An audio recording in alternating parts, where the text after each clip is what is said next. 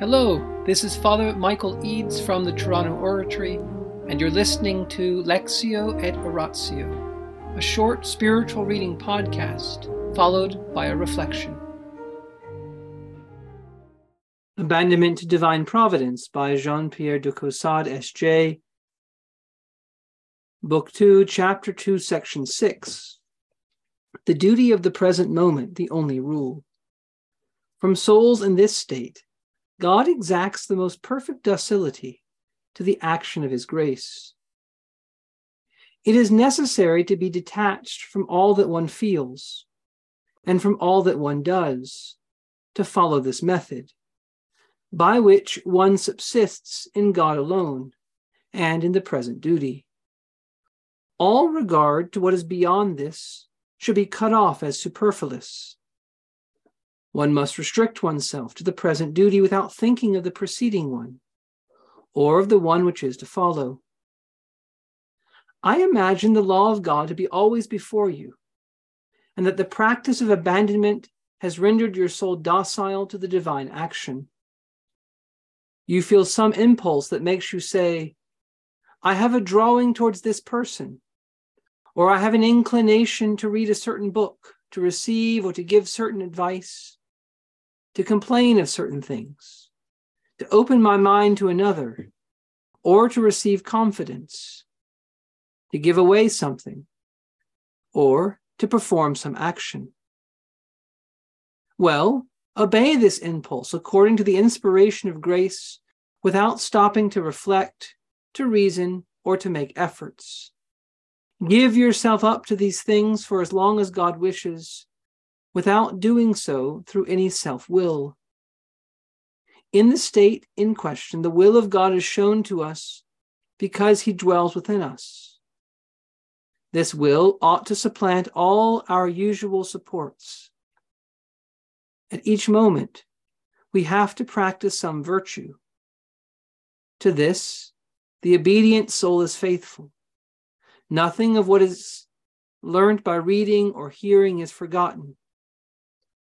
And the most mortified novice could not fulfill her duties better.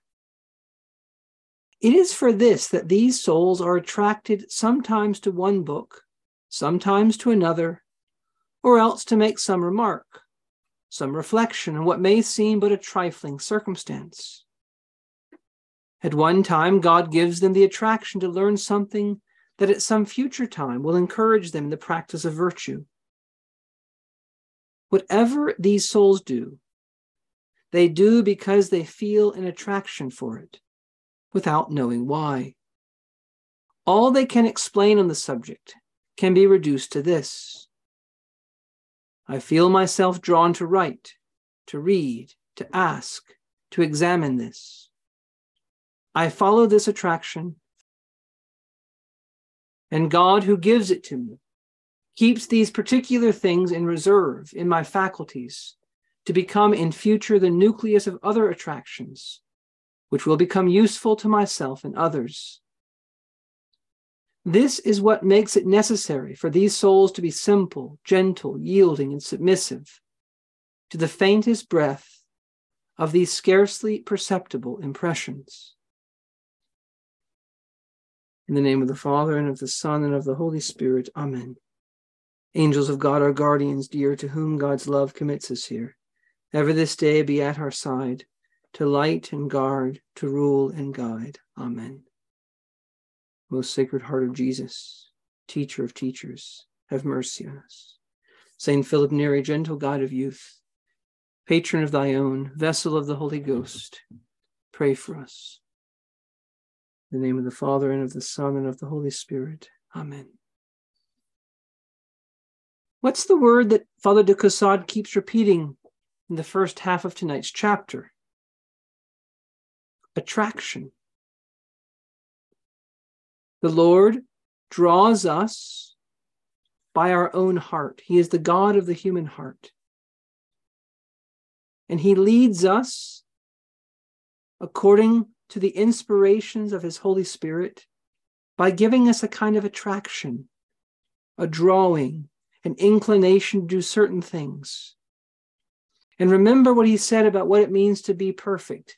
It's to do the duties of the state in life, and it's to accept whatever the Lord sends us, active and passive.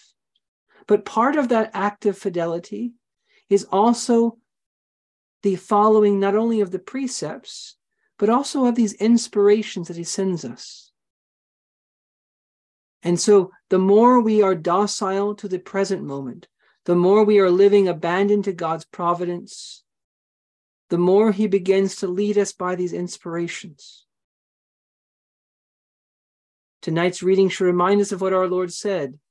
The Holy Spirit blows where he wills, just like the wind blows where it wills. And you do not know where it comes from or where it goes. So it is with all those who are led by the Holy Spirit. Notice what he says tonight. As these inspirations come, the person doesn't really know why they're attracted to this action, to this book, to this situation. But somehow that he or she is. And this is the sign that it's the Holy Spirit leading and not our own reason. See, whenever we make a judgment about what the right thing to do is, that's good. That's following human prudence.